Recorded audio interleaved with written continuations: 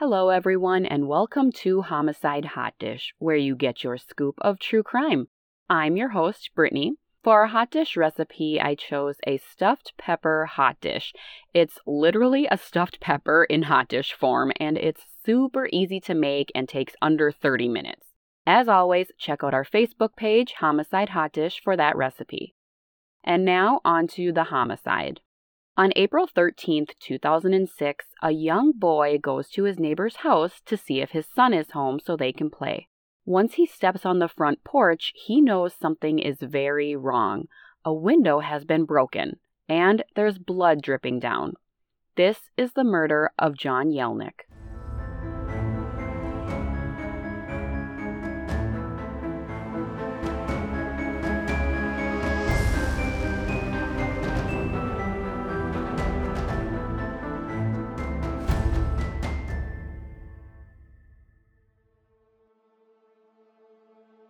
John Yelenic was born on February 20th, 1967 in Blairsville, Pennsylvania, a small town about an hour east of Pittsburgh. His dad had passed away when John was just an infant from a tragic car accident. According to John's obituary, he graduated from the University of Pittsburgh Dental School in 1993, and at just 26 years old, he became a partner in a dental office in Blairsville. His partner was actually his childhood dentist, who was also the person who inspired him to get into dentistry. John was very successful, and according to an episode of Killer Affair, he used money from his practice to invest in real estate, and he became a millionaire at a very young age. He loved being a dentist, and according to an episode of Dateline, John's neighbor, a little boy named Zachary Use, remembered how John would try to get him to open his mouth by making him laugh, and he even gave him a toy once for having to pull a tooth. John loved children, and someday he wanted one of his own. He dated for a few years until one day in 1996, when John was 29 years old, he met a 25-year-old woman named Michelle. Michelle seemed beyond perfect. She was this beautiful brunette who worked as a Budweiser girl, where she would go to bars in a bikini and hand out Budweiser samples. She would get pictures taken with customers. Everybody seemed to notice her, especially John. According to an episode of Killer Affair, John's friends set the couple up. John was so smitten and would tell everyone, "I got the homecoming queen." He was so proud to have Michelle on his arm. Now remember earlier I said John's dad had passed away. John was an only child, so his mother was his whole world. That is, up until he met Michelle. Just a year into dating Michelle, John's mother found out that she had pancreatic cancer. He was heartbroken to find out and didn't know what to do. But Michelle was there for him and his mother. She dropped everything to help John take care of his mother, which brought the couple closer. According to the Killer Affair episode, John's friend Dennis Vaughn says, quote, "Michelle pretty much provided full-time care for John's mother while she was sick. And while he was tending to his dental practice, she was there most of the time caring for her daily needs," end quote. It really did seem like Michelle was perfect. John's mother ended up passing away in June of 1997, and a month later, John proposed to Michelle with a 2-carat diamond ring. Now, John's friends and family felt like the couple was moving a bit fast. They had just started dating the year prior, but on New Year's Eve, about 5 months after John's proposal, the couple goes to Las Vegas and get married. Michelle had 2 children from a previous marriage, so John got an instant family, if you will, and he was thrilled to have these kids in his life. He was basically a big kid himself, and as I also mentioned earlier, John was a millionaire dentist, and when his mother passed away, she left her entire estate and her $1 million life insurance policy to John. He had more money than what most people could dream. John's friends and family actually thought Michelle had an ulterior motive. I mean, they got married so quickly, and Michelle had to have known how rich John was. Days after John's mother passed away, he had a will drawn up, leaving everything to Michelle. John's friends didn't understand what was going on and said it just seemed odd for him to do this. They thought Michelle was getting too close too soon. John bought a house for him, Michelle, and her 2 kids, but she wasn't satisfied with the house. According to the Killer Affair episode, John's friend Dennis Vaughn says, quote, John said at the time that Michelle wasn't comfortable living in the house in Blairsville, that it wasn't large enough, and she wanted something more, end quote. So, John gives Michelle what she wants. Dennis Vaughn goes on to say, quote, he purchased for her a very large home in Indiana, Pennsylvania, about 29 miles out of Blairsville, end quote. The large home has a pool, hot tub, wine cellar, and John lavishes Michelle with jewelry, expensive clothing, and other gifts. It seemed she had the life every girl dreamed of. John gave her absolutely everything she could ever want. Even though he was spending all his money to please Michelle, and it seems she's sort of using him, he still seems over the moon happy with her and her 2 children. He was involved with the children's school and hockey. He loved being a stepdad. But something was still missing for him. He wanted a child of his own. They tried having a baby, but they were unsuccessful. They tried fertility treatments, but nothing was working. So finally, they made the decision to adopt. They went to Russia a few times, and in March of 2000, after 2 years of marriage, they came back home with a baby boy named JJ. John was so proud of this little boy, and now it seemed like his life was complete, and he was more happy than he'd ever been. According to the Killer Affair episode, John's friend Dennis Vaughn says, quote, I think that probably was the happiest time that I had ever seen John. Unfortunately, it was short-lived. It didn't last very long, end quote. John was an amazing father and stepdad and did everything he could to provide for his family. But soon, the couple started arguing more, and friends and family noticed that they weren't spending as much time together, and they just didn't seem happy. According to the Dateline episode, Dennis Vaughn says that at first, John didn't really say that anything was going on with their marriage, no problems, but then more and more, he started to open up and talk about how he just wasn't happy. John and Michelle just seemed to be so different. She was more materialistic and loved showing off their huge home, and John actually kind of seemed embarrassed by it. John was more modest and humble.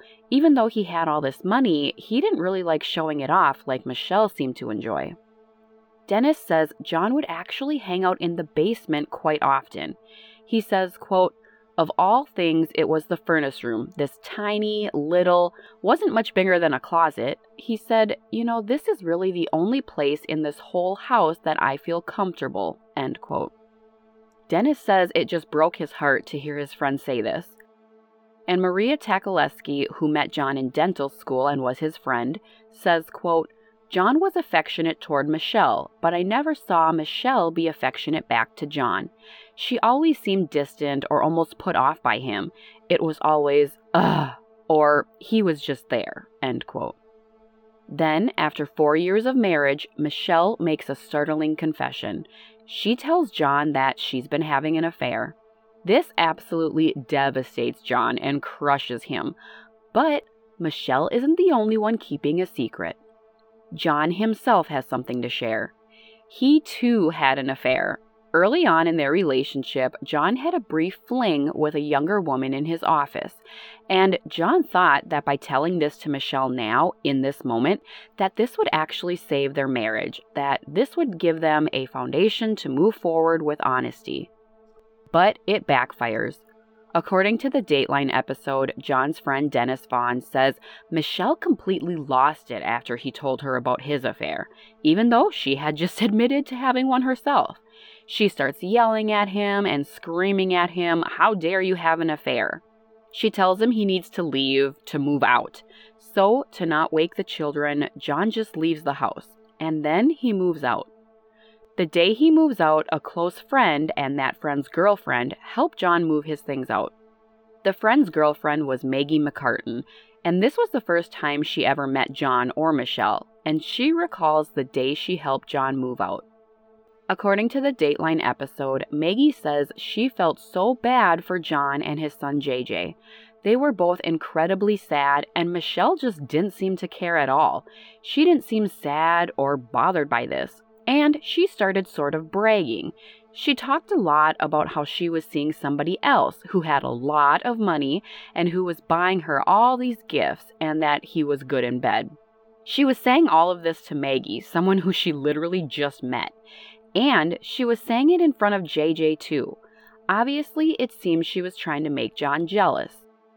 In 2002, the couple separated, and in June of 2003, Michelle filed for divorce. She cited irretrievable breakdown of the marriage.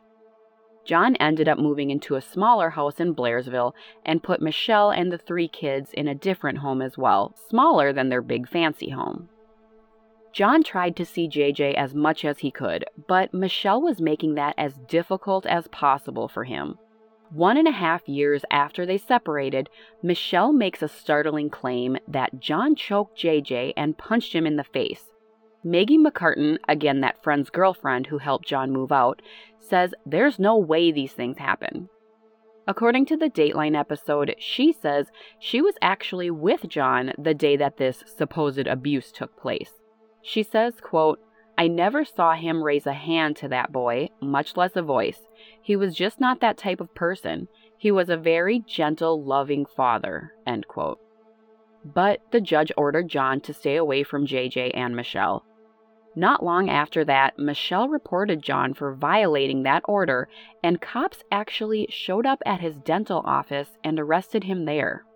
John's cousin, Marianne Clark, says, quote, "The local police went into his dental office as he's working on a patient and took him out in handcuffs," end quote. She goes on to say, quote, "He said that the only thing he could be thankful for was that his mom wasn't here, because that would have killed her," end quote. In 2005, Michelle made another claim. This time, she says John sexually abused JJ. She reported it to the Pennsylvania State Police, and 6-year-old JJ had a story that backed up these allegations. So, was it true? Or was he being coached on what to say? Either way, John was, yet again, ordered to stay away from JJ, and he was summoned to the trooper barracks to explain himself. John Whitmer, who was a retired trooper, sat in on the interview as John denied everything. According to the Dateline episode, he says, quote, "Dr. Yelenic seemed like a nice guy. He seemed pretty mild-mannered. I mean, he wasn't jumping up and down screaming or anything," end quote. He goes on to say, quote, "He was calm, he really was. I think he really wanted to at least help us get to the bottom of things," end quote. John continued to deny all of the allegations Michelle had against him. And he was backed up by all of his friends and family. They all knew that this was completely false. According to the Killer Affair episode, John's divorce lawyer, Effie Alexander, says it was like a sick game that Michelle was playing with him. She says, quote, "I received a call from John that he had been contacted by Children, Youth, and Families, which is the agency that investigates child abuse. She had attempted to file criminal charges," end quote. John was adamant to prove his innocence that he even submitted to multiple lie detector tests, all of which he passed with flying colors. But it was up to a judge to determine if John would ever be able to see JJ again. John's divorce lawyer was doing everything she could to help him. She showed the judge what she considered to be proof that the abuse never happened. She shows the judge a home video that John had made on the day that he supposedly molested JJ.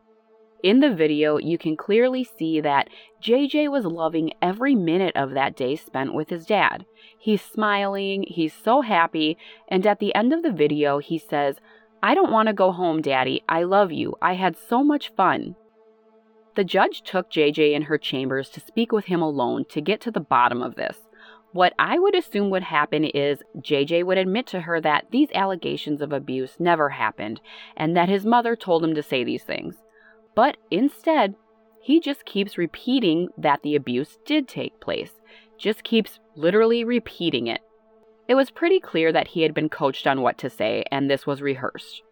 The judge didn't buy it, and she found that there had been no abuse, and she dismissed the court order that was in place stating that John couldn't see JJ, and no criminal charges were ever filed.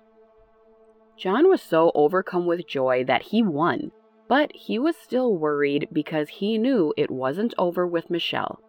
His friends and family believe that she made JJ say that John abused him because that was her way of getting whatever she wanted from John in the divorce. By her using JJ, that was the way to John. John had picked up JJ for a Thanksgiving visit in 2005, and Zachary, John's next-door neighbor boy and JJ's friend, went with him. According to the Dateline episode, Zachary, now in his early 20s at the time of this interview, explains what happened. He says, quote, "So JJ was deathly afraid, was screaming, kicking, hooting and hollering. Michelle was saying, 'Oh, you're scaring him, end quote. John's friend Maggie says John called her afterwards and was just sobbing.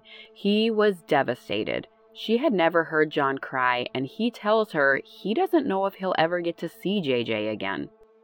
JJ ended up not visiting John for Christmas that year either. Now remember, earlier I talked about how Michelle claims she had a boyfriend and that he's spending all this money on her and he's just this amazing guy.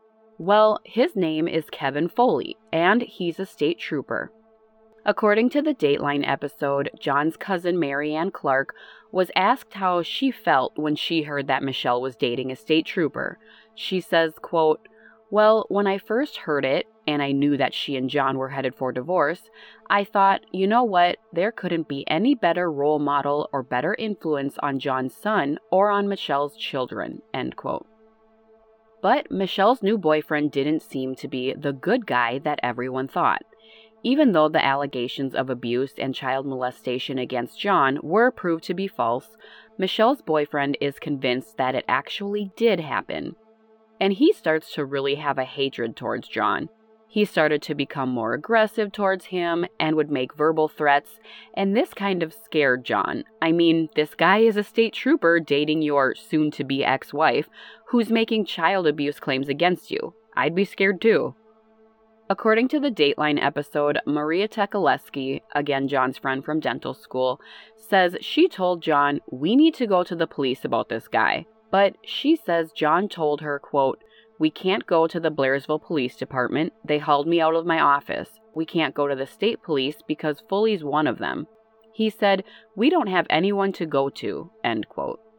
Now remember, John was cleared of all the allegations. But Kevin Foley ended up asking his colleague to do a second investigation on John. He wasn't satisfied with the judge's ruling. So his colleague does investigate John for a second time. But again, nothing was found to be true.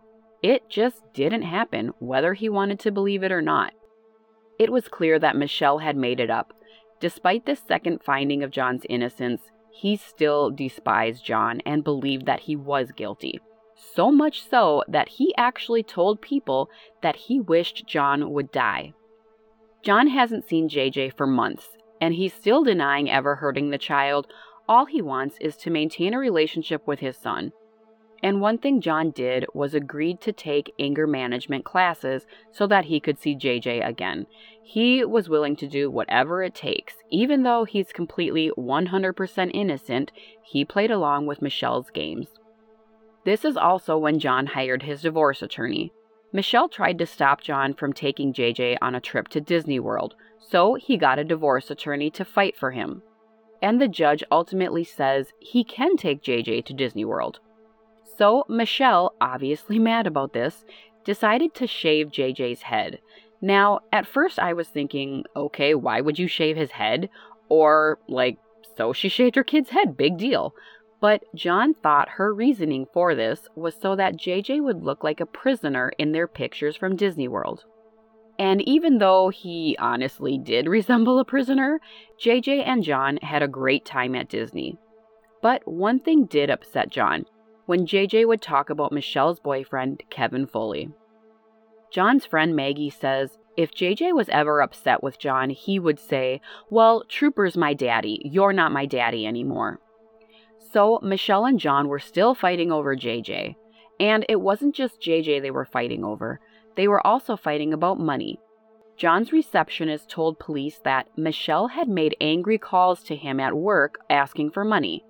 She would call his office and just scream at the receptionist, and John was so humiliated that he would just give in. He'd give her more and more just to keep her happy and quiet. And something that seemed to upset her and made her demand more money from John is that in January of 2006, their divorce settlement was almost finalized. Michelle stood to get 60% of their assets, but she was going to have a huge cut to her monthly alimony payments from John. She was going to lose about $3,100 a month, meaning that she was only going to be getting $1,100 a month for child support. Now, she did sign the documents, but then continually called John's office demanding more money. And the reason she was losing that $3,100 a month from John was because of her new boyfriend, State Trooper Kevin Foley, who again was living with her. And in Pennsylvania, alimony is not awarded when someone is cohabiting. All John wanted was for an agreement to finally be reached in their divorce negotiations so that he could just focus on his relationship with JJ and moving forward. And the divorce negotiations included shared custody of JJ. But again, Michelle wanted more. She even had her attorney call John's divorce lawyer, and she had others talk to John as well. But none of that worked. One thing she knew would work, though, or at least had always worked in the past, was her calling John herself and asking for money. So she calls John, but this time it doesn't work. He held his ground, and not long after that, someone vandalizes his car. And this is when John tells his divorce lawyer something incredibly spooky and interesting. When John's car was vandalized, this seemed to kind of spark a premonition that he had. The premonition was that he was actually going to be murdered. According to the Dateline episode, John's divorce lawyer says, quote, "John called me one day shortly after his car had been vandalized, and he just really blew me away. He told me that he wanted to send me $10,000 to hold to investigate his murder, because he was convinced that he was going to be killed and that his murder would be covered up and that the evidence would be buried along with him and that it would go unsolved," end quote. She says it was so chilling to hear John tell her this. According to the Dateline episode, he even told his dental school friend, Maria Tekoleski, quote, "He said, if they have me killed, tell JJ that I loved him and that he was my whole life, and someday get in touch with him and make sure he knew how much I loved him," end quote. On April 13th, 2006, John was to sign his divorce papers, but he never got to. That morning, John's neighbor boy and JJ's friend, 9-year-old Zachary Use, goes up to John's front door. He wants to see if JJ's home to play. But when he gets to the front door, he sees that a window had been smashed, and there's blood. Blood dripping down the length of the window to the floor. According to WPXI-TV, Zachary explains what he remembers from that day. He says he went to John's house looking for JJ, and, quote, "So I'm walking up to his porch, and I noticed the broken glass on the steps. He had red carpet, so I didn't notice the blood at first.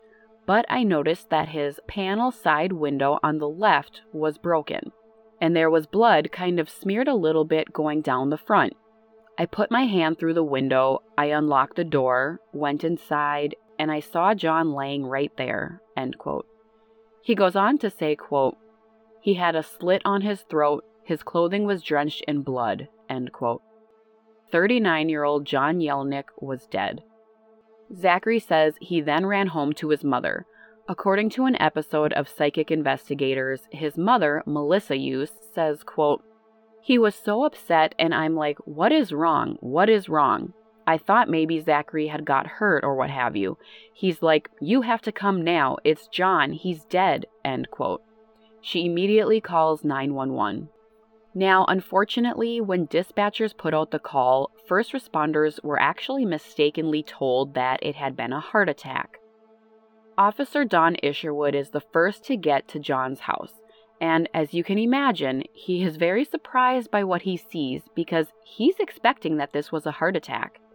According to WPXI-TV, Officer Don Isherwood says, quote, As you approached the stairs, you could see the broken glass from one of the window panes, and the glass was blown out over the steps and onto the porch," end quote.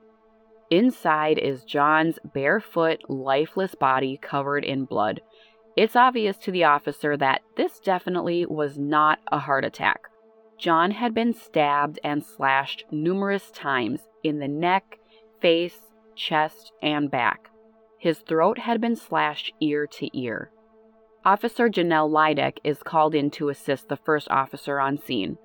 According to the Dateline episode, she says at the time she was called, she was actually driving with her husband and children in the car, and it isn't typical for her to be called in for a heart attack, but she turned the car around anyway with her children and husband still inside and goes straight to John's house.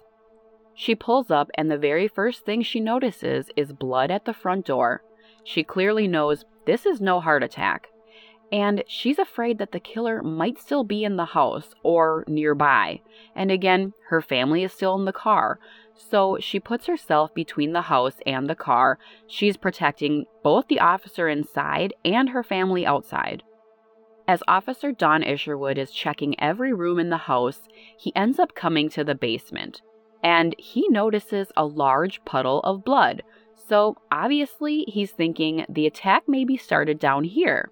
But then he looks up, and he sees that the blood was actually dripping through the floor. The attack was so violent that blood had actually seeped through the floor above and made a pool in the basement. John's cousin, Marianne Clark, who lives not far from John, says she heard sirens in town but didn't think anything at the time, until she got a phone call from one of John's neighbors. The neighbor explains what's going on at John's house, that there's multiple police cars, there's cops inside the house. Marianne immediately drives to John's house. She tries to get inside to see John and figure out what's going on, but they wouldn't let her in and told her, "John's been murdered, you don't want to see this." Who would have killed John, and in such a violent way? The two officers on scene start their investigation immediately. As they're walking through the house, it is very neat, orderly, everything's in its place, and there's a recently renovated child's room with fresh paint, a TV, and a video game console, obviously for JJ. John was hoping he would soon get his son back. He hadn't seen him since before Thanksgiving, and now this is April. And officers notice another thing: unopened Christmas presents. That's odd. Easter is only a couple days away. Why are there wrapped Christmas presents still out? Those Christmas presents were also for JJ, still waiting for him to come and open them. Police continue searching for evidence. Most of the evidence was blood. It was in the living room, it was on the walls, the floor, in the foyer, which led to the front door. They could tell that there was some sort of a struggle, and as I mentioned, there was a front window that had been broken. There were 3 vertical glass panels on each side of the front door, and something had gone through the middle panel on the left side of the door. There were papers scattered all over the floor with blood smudges and smears on them. There were also bloody shoe prints on the floor. And remember, I said John was barefoot, so they clearly weren't his. And something that was incredibly eerie is that, remember I said John was going to sign the divorce papers the morning he was murdered? Well, the divorce papers were found on his coffee table, and they were covered in his blood. Because there was just so much blood, the killer ended up stepping in it and leaving a trail of those bloody shoe prints, which led down the hall and out the back door. Now, because Michelle was John's next of kin, they needed to notify her of his death. Technically, they're still married. Michelle was living 10 miles away in Indiana, Pennsylvania, in the house that John had set up for her. According to the Dateline episode, when the officer tells Michelle that John died, she actually says she already knew, and that she heard it was a heart attack. But the officer tells her, no, he's been murdered. And according to the Killer Affair episode, Michelle was very taken back by the news. She seemed very sad and shocked by this.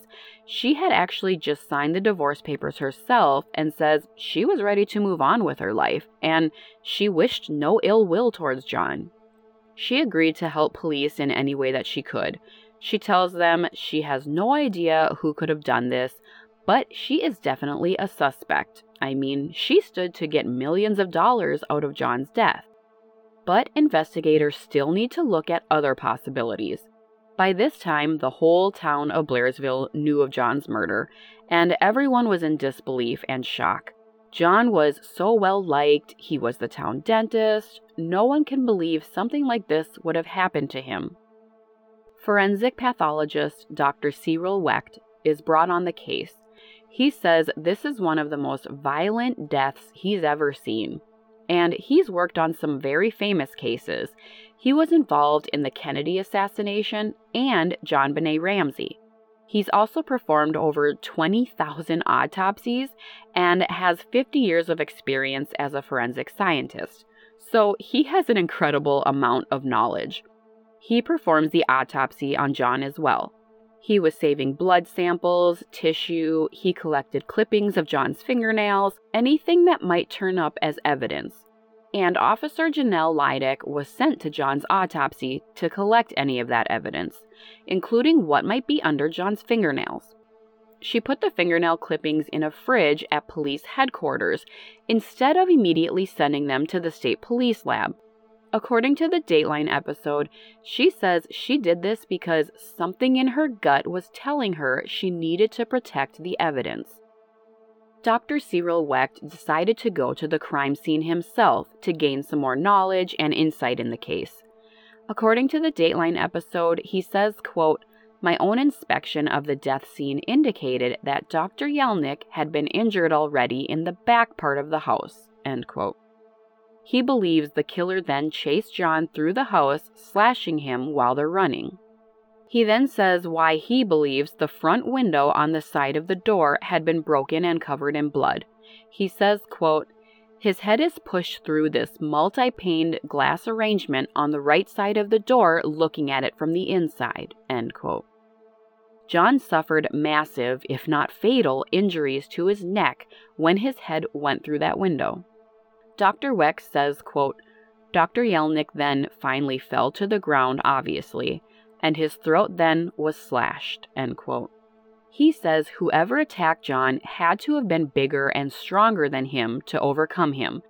John was nearly 6 feet tall, and I'd say he was of average build, and Dr. Wecht says that the blade used to slash and stab John was at least 6 inches long and was a one-sided blade. According to the Dateline episode, I believe it was a friend of John's, had said he was wearing a turtleneck in his casket. She ended up getting there early and moved down his turtleneck and saw the slash wounds where his head was almost severed. She says John never wore turtlenecks, but this was the only way to cover up how he died. Michelle never came to John's funeral. JJ didn't even come. The funeral director told John's cousin, Mary Ann, that Michelle didn't even want anything to do with the body. According to the Dateline episode, Mary Ann says, quote, "How do you dismiss a human being, much less your husband and the father of your child, and say you don't care what they do with the body," end quote. John's friends got together after his funeral to talk about suspicions that they had. They had an inkling that John's divorce had something to do with his murder. And we know they all had a theory that Michelle's boyfriend, Trooper Kevin Foley, was involved. John told his friends that Kevin didn't like him. John's friend Dennis Vaughn said John would go to pick up JJ or drop him off, and Kevin would stand over John in a menacing manner, or he would stand on the porch with his arms crossed and just stare John down to try to intimidate him. After John's death, it seemed that Michelle and Kevin just went on with their lives, like nothing ever happened. John's cousin Mary Ann says she would hear stories of Kevin and Michelle, of them living together and adopting another child. On day 1, John's friends told police that Kevin Foley should be their prime suspect. Officer John Yelenic says she knew Kevin Foley. He was actually a criminal investigator, so he could have very well been called in to help to investigate John's death. And remember, I mentioned Kevin Foley would actually tell people that he wished John would die. Well, when officers are at the crime scene the day of the murder, they're all kind of talking amongst themselves, and they're saying, "Oh, I hope Kevin has an alibi," or "Boy, where was Kevin last night?" Everyone knew he had this hatred towards John. A detective goes to speak with Kevin Foley. She asks him where he was when John was murdered, and he says he was playing hockey with friends that night. And as the detective is sort of wrapping things up, she notices that he has about a 1-inch gash above his left eye. Now, we all know that there was a violent struggle in John's house. Maybe Kevin's gash was caused by that struggle. Kevin could see that the detective was looking at his gash, obviously wondering where it came from. He looks at her and just says, "Hockey." But she didn't buy it. She left and went straight to the district attorney, telling him that they need to get a search warrant for Kevin's blood. But the district attorney says there's not enough probable cause to do that. And the police had a hard time thinking that one of their own could somehow be involved in this. So they continue moving forward in the investigation and looking at other possible suspects. They release a statement for the community, letting them know that there is no danger, that John's murder was just an isolated incident. They talk to John's neighbors to see if they can provide any leads. Neighbors end up telling officers that around 1:30 in the morning, they heard loud screams and noises from John's house. One neighbor says the sounds were so awful, it sounded like a pig squealing. Another neighbor said they actually heard an argument, and they heard a man yell, "I'll never loan you money again." Now, even though the neighbors heard these blood-curdling screams, no one actually saw anything, and no one even called 911. But at least police now knew the murder took place around 1:30 in the morning. Now, who would John be yelling at saying, "I'll never lend you money again"? Well, inside John's home, police found a blood-splattered check for $15,000 from Melissa Use, John's next-door neighbor and Zachary's mother. John and Melissa had been friends since the 9th grade, and Melissa wanted to open a bakery, so John was lending her money to start it up. According to an episode of Psychic Investigators, Melissa says John lent her $15,000, but then suddenly he asked for it back. He said he needed it for a tax payment. She wrote him a check for $15,000, but told him to wait to cash it because she only had $14,000 in her account and would have the remaining money in a couple weeks. But police didn't buy it, and they found out something even more interesting about Melissa and John. Many of their neighbors told police that John and Melissa were having an affair. Melissa is married, but that doesn't mean she wasn't seeing John as well. And how convenient, I mean, he lives right next door. Now, if this is true, did Melissa's husband find out and kill John? It would add up with the neighbor hearing John yell, "I'll never lend you money again." Police were now looking at not only Melissa Use, but her husband Tom Use as well. According to the Dateline episode, Officer Janelle Lydek, the second officer on scene, says she straight up says to Melissa, "Were you having an affair with John?" And Melissa immediately denies it. She says they have always been good friends, but nothing more. So Janelle Lydek speaks with Melissa's husband, Tom. She then asks him if he thought his wife and John were having an affair. And Officer Lydek says, quote, "He wouldn't answer the question directly. He kept saying about, 'I have to take care of the kids,'" end quote. Tom was kept on the list as a possible suspect. So now police had 3 possible suspects, Tom and Melissa Use, and John's soon-to-be ex-wife, Michelle. But they still keep searching for other possible leads. They ended up looking at John's friends. Dennis Vaughn, he was one of the last people to see John alive. He was actually at John's house just a few days prior to the murder. They question him and ask him about his relationship with John, but he was ultimately cleared as a suspect.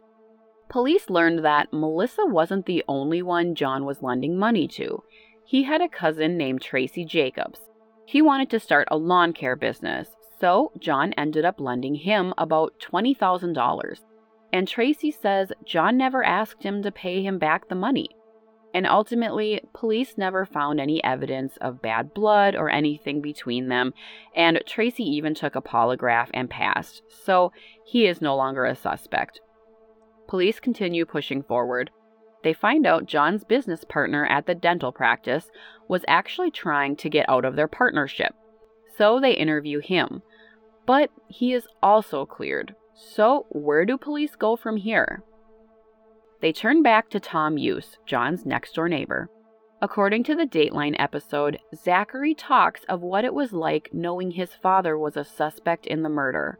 He says, quote, "At school, actually, kids would tell me all the time, 'We heard your dad did it.' And I would tell them, 'He did not do it. He did not do it. Where did you even hear that?' And they're like, 'Oh, my parents said it,' or 'the TV said it,' or 'they said that he was a suspect,' or whatever. It hurt a lot," end quote. As you can imagine, this took a toll on the Use family. Rumors that the wife is having an affair with her next-door neighbor and that the husband killed the neighbor. It was starting to really affect the marriage and the family. Melissa was worried of the effect that it was having on them, so she actually started an investigation on her own to clear her and her husband's names. And it wasn't what you would think of for an investigation, at least not one I would think of. She hired two psychic sisters, Suzanne and Jean Vincent, who are known as the Pittsburgh Psychic Sisters. According to the Psychic Investigators episode, a month after John's murder, Melissa contacted the sisters and asked if they would come to Blairsville to go through John's house. And they agreed. 2 months after speaking to Melissa, the Psychic Sisters come to Blairsville. And Officer Janelle Lydick was with the sisters in John's house. According to the Psychic Investigators episode, officers were very skeptical to let these two sisters be involved. As you can imagine, it would be a bit strange, I think. But it's something that John's family agreed with, and honestly, what could it hurt? The sisters explain how their psychic abilities work. Suzanne Vincent says, quote, "My psychic insights come to me in a variety of different ways. I start seeing flashes of light, I start seeing scenery and images," end quote. Her sister Jean says, quote, "I might hear or taste something that would all be symbolic to what is this person all about, or what is this situation all about," end quote. Suzanne then says, quote, "And I also have a spirit guide who accompanies me during a psychic session. I see a picture of him that kind of emerges, kind of like a negative, and he gives me these images and these visions of the people that I'm trying to communicate with on the other side," end quote. Now, Melissa doesn't tell the sisters anything. Nothing about herself, nothing about John, nothing about the murder. Basically, all they know is that Melissa had a friend who died in this home. Suzanne Vincent says, quote, "And the first thing my spirit guide said to me was, there was a grief cloud all around this lady. I just said, 'Oh my goodness, your boy found a body?' And she said, 'Yes, he did.' The energy around her was that someone might even suspect her husband of doing this gruesome crime of killing this neighbor," end quote. This absolutely stunned Melissa. They knew things that there was no way they could know. Suzanne said she was even getting a very strong pull that whoever did this to John had parked their vehicle in the back. Jean Vincent says, quote, "I had a vision of a maroonish, reddish SUV stalking John Yelenic's house," end quote. She goes on to say, quote, "I was immediately pulled to the dining room and I looked right down and I said, whatever happened, happened right here. The energy was very heavy and thick. I was seeing stab wounds. I had seen his neck like jagged and then a straight line. I also saw a lot of blood pooling around my feet," end quote. She then says something remarkable. She says she saw the killer. She says, quote, "John's spirit had drawn me to a shoe print, and as I put my hand over it, I start seeing a person with red hair, someone with light eyes, fair complexion, freckles, and I had a flash of a badge," end quote. Her sister Suzanne then says, quote, "And all of a sudden, the spirit guide screamed out, 'Law enforcement,' end quote." Suzanne then says, quote, John's saying he killed me, end quote. The sisters explain all of this to Officer John Yelenic, and she recognizes all of it. Who do we know in law enforcement that would have it out for John? Michelle's boyfriend, State Trooper Kevin Foley. Kevin has red hair, he drives a maroonish SUV, and he's got a badge. Another thing that takes Officer Yelenic back is when the sisters mentioned something about the bloody shoe prints. They said John's spirit kept telling them to pay attention to the shoe prints and that they could tell that the shoes were a size 10 and that they were an expensive running shoe. Officer Yelenic says, quote, "There's no way they could have known that. Even if they got a tape measure, there's no way they could have known it because it was faded by then," end quote. The shoes were indeed a size 10. Another thing the sisters told officers is that John has the killer's DNA underneath his fingernails. And remember, John's fingernails were clipped in case that there was DNA under them. The psychics also tell police that they saw a flash of dog tags and that whoever had these dog tags killed John, that this person had a military background. So far, everything the psychics told police was leading to Kevin Foley, but Kevin didn't have a military background. Or did he? Police looked into it further and found that Kevin Foley did, in fact, have a military background. But this wasn't enough to arrest him, not even close. All they have on Kevin is 2 psychics basically saying he's guilty. They have no hard evidence against him. Police are now focused on process of elimination, eliminating as many suspects as possible. Now, no murder weapon has been found. They find no fingerprints. The only thing they have is the size 10 bloody shoe prints. Tom Use, Melissa's husband and Zachary's father again, ends up eliminated as a suspect. Tom's shoe size was much larger than the prints found. And police find out that John and Tom actually had a good relationship, and Tom even took a polygraph and passed. So he is eliminated as a suspect. Now, something that I think is extremely odd is that Trooper Kevin Foley was never even interviewed, not once. The only time anyone spoke to him about John's murder or asked him anything was when that detective spoke to him briefly asking where he was the night of the murder and when she saw that gash on his forehead. That's it. They never questioned him again. According to the Dateline episode, that decision to basically leave Kevin Foley alone was made by the district attorney Bob Bell. He told investigators not to interview Kevin. Officer John Yelenic says she never asked him why and just hoped that he knew what he was doing. She felt in her gut that it was wrong, but she obeyed him. John's friends and family thought that the district attorney was giving Kevin Foley special treatment, but why? John's friend Dennis Vaughn actually asks Bob Bell what his relationship is with Kevin Foley, and he says, "I don't know him." And John's cousin Marianne Clark recalls speaking with Bob Bell at the crime scene too. She says she told him that they all felt Kevin Foley was involved in John's murder. And Bob Bell just asks her, "Do we have a state trooper named Kevin Foley?" But District Attorney Bob Bell was lying. He did indeed know Kevin Foley. They had even worked cases together. Dennis Vaughn did a Google search and found a photo of Bob and Kevin together in a local newspaper. But, of course, Bob Bell denies ever saying that he didn't know Kevin. And he says they weren't friends. He says the reason he didn't immediately get a search warrant for Kevin is because there wasn't enough probable cause. He also said he didn't want Officer John Yelenic to interview Kevin because she was too inexperienced. Someone who kept pushing the case along was John's cousin Marianne Clark, and she was going to do whatever it takes. She called Pennsylvania's Attorney General, the highest law enforcement officer in the state, and asked him to take over the case.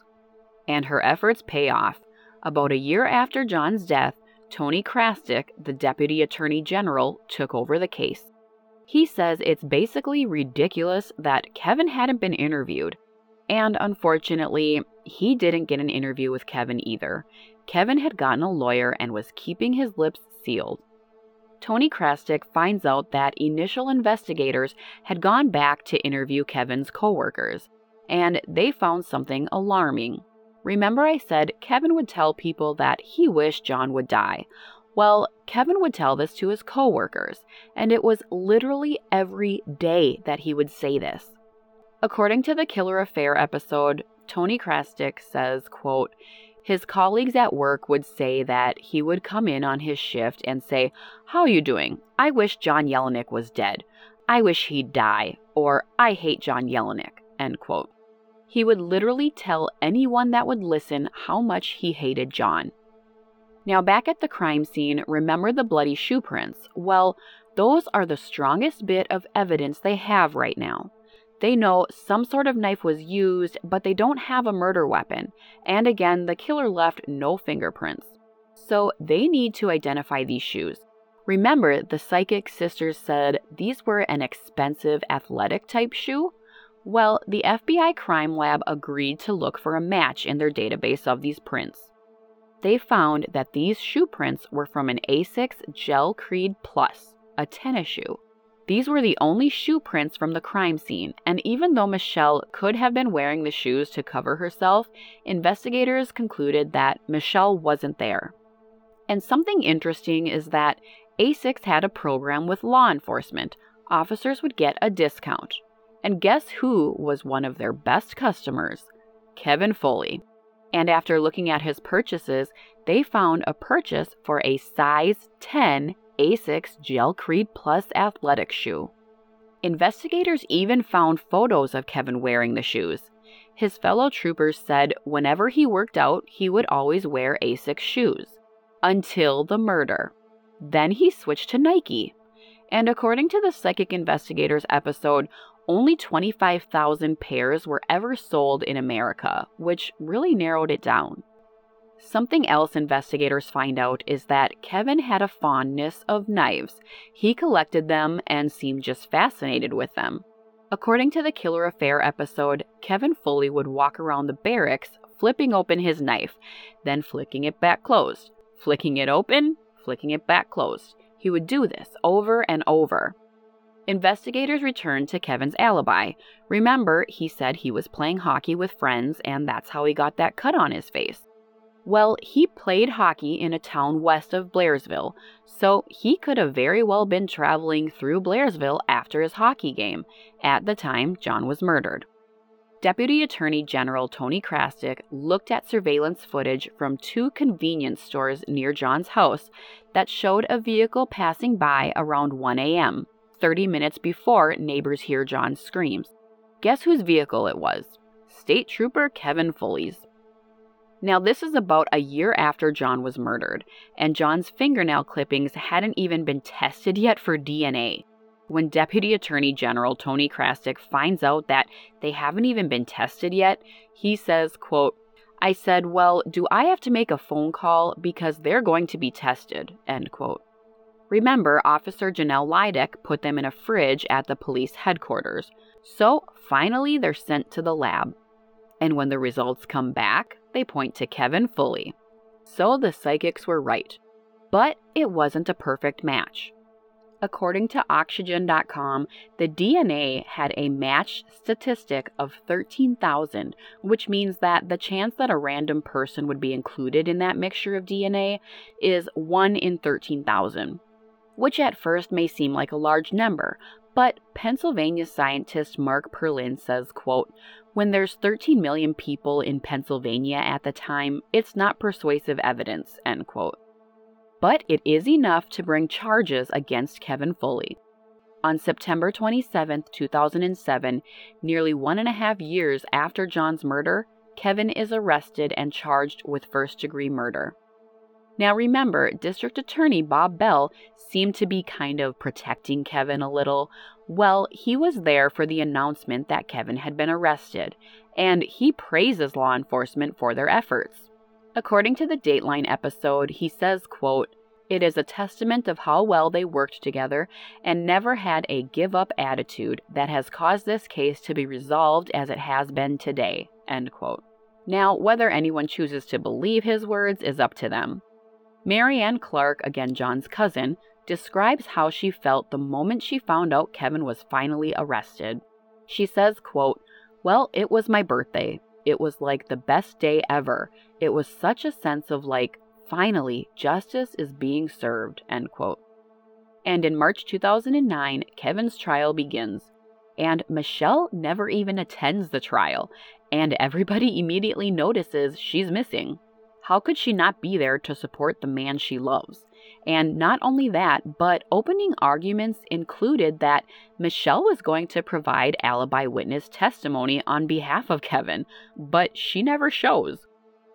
Kevin Foley has never admitted to killing John. According to the Pittsburgh Post-Gazette, Kevin testified for nearly 4 hours, telling the jury that he did not kill John Yelenic. He was polite and calm, not at all what you would consider to be a violent murderer. He talked about his life growing up and how he was adopted. He says that about a month before John's murder, he actually adopted a boy from Guatemala. He says, quote, "It was probably the best time of my life," end quote. He also claims that there weren't any hard feelings between Michelle and John since the divorce was finally settled.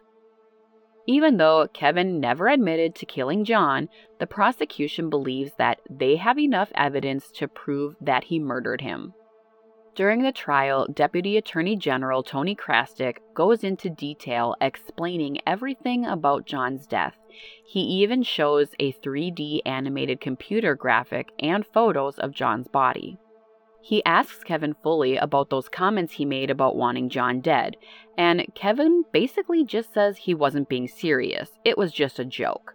So Tony Krastick asks him how he finds comments like, "I told my mother that I pray for him to die in a car crash," to be funny. He says, quote, "Tell me the joke. I don't get it. What's funny about it?" End quote. Kevin replies, quote, "It's my personality, my behavior. I would never pray for anything like that. I didn't say all those things they said I did," end quote. Now, he did admit that he disliked John, but says he didn't really want him dead. Kevin is also asked about the pair of Asics shoes he had purchased that matched the prints at the crime scene. He says a lot of times he orders shoes for friends, and that specific pair he had actually purchased for somebody else, but conveniently he can't remember who. Tony Krastick called Kevin Foley's fellow troopers to the stand, and they described how Kevin would just become enraged about John's child abuse allegations, and that he hated John and wanted him to die. Tony Krastick says that on the night of the murder, Kevin's hatred just reached a boiling point. John was going to sign the divorce papers the next day, drastically reducing his monthly payments to Michelle. So maybe Kevin went there to threaten John to continue with the payments, but instead of just threatening him, he kills him. This is what Tony Krastick tells jurors happened. He says around 1 a.m. on April 13, 2006, Kevin Foley arrives at John's home. He enters through the back door, and John confronts him, telling him to get out. The men begin arguing, and Kevin then attacks John with his knife, slashing him in the face and chest. Kevin then smashes John's head through that front window pane, nearly decapitating him, and John then falls to the ground and Kevin slashes his throat. The pathologist says it took about 9 minutes for John to bleed to death. Tony Krastick introduced the DNA evidence from under John's fingernails. Now remember, it was 1 in 13,000, so it didn't exclude Kevin Foley, but it didn't prove it was 100% without a doubt his DNA either. So Tony Krastick turns to Dr. Mark Perlin, who has a bioinformation company called Cybergenetics. Dr. Perlin had invented a new computer technique for analyzing DNA data. It had never been used before in court. This was the very first time. And Dr. Perlin's analysis came up with a startling result. He says it was definitely Kevin Foley's DNA. In fact, it was 1 in 189 billion now, not 1 in 13,000. It was amazing how far DNA testing had come by this point. But again, Kevin maintains his innocence. But it's in the jury's hands now. On March 18, 2009, after final arguments, the jury goes to deliberate. Would they find Kevin guilty of murder? After 4 hours of deliberating, the jury is back. But it's not with a decision. Instead, they have a question. They ask the judge to redefine without a reasonable doubt. Now, this is like the worst thing for the prosecution and John's family to hear. The jury then goes back to deliberations. Now, something to think about is, where is Michelle? Remember, she's missing. The fate of her boyfriend is in the hands of these jurors right now, and she's just MIA. According to the Dateline episode, Michelle was actually at home, and she was paying close attention to the trial. John's cousin, Mary Ann, says, quote, "As we're sitting in that courthouse on pins and needles, we find out through a family member that Michelle was at home with welcome home signs and balloons and planning a big party for that night whenever he was acquitted," end quote. Now, 2 hours after deliberating further, jurors are back again. Will Kevin be greeted by Michelle and that welcome home sign? The verdict is unanimous. Kevin Foley is found guilty of first-degree murder. He is sentenced to life in prison without the possibility of parole. According to the Killer Affair episode, John's cousin Mary Ann Clark says, quote, "It didn't bring John back. It didn't lessen the heartache that we all felt. But such a relief to know that finally justice had been served," end quote. On the day Kevin was sentenced, Michelle actually packed up a truck and moved to Savannah, Georgia. John's family says they never heard from her again. She raised JJ without John's family being involved. Now, one thing stuck with John's cousin Mary Ann, and probably other family and friends as well. Michelle hadn't ever been held accountable for her part in John's death. Mary Ann believes that Michelle made it very clear to Kevin that she wanted John gone for good, and she was the one who had to gain from John's death. In fact, before Kevin's trial even started, Mary Ann had filed a wrongful death lawsuit against both Kevin and Michelle. And something interesting is that Michelle obviously denied any involvement in John's death, and she says she actually wasn't even aware that Kevin had any hostility towards John. Mary Ann did end up dropping the suit, though, after Kevin's trial. And Michelle never faced any criminal charges. There was no proof tying her to John's murder. She may have provoked this to happen, but there just wasn't any evidence. JJ is living with Michelle, and unfortunately, none of John's family or friends have seen him since John's murder. John's cousin Mary Ann says, quote, "We set up a trust for John's son, and at age 18, he would inherit all of his wealth.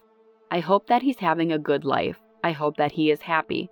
I hope that he gets everything that he wants out of life. And I just hope that he knows how much his father loved him," end quote. John's friend Dennis Vaughn says, quote, "I miss John every single day. The 2 photos that I have in my house of John are of him both smiling and having a good time because that's the way I choose to remember him," end quote.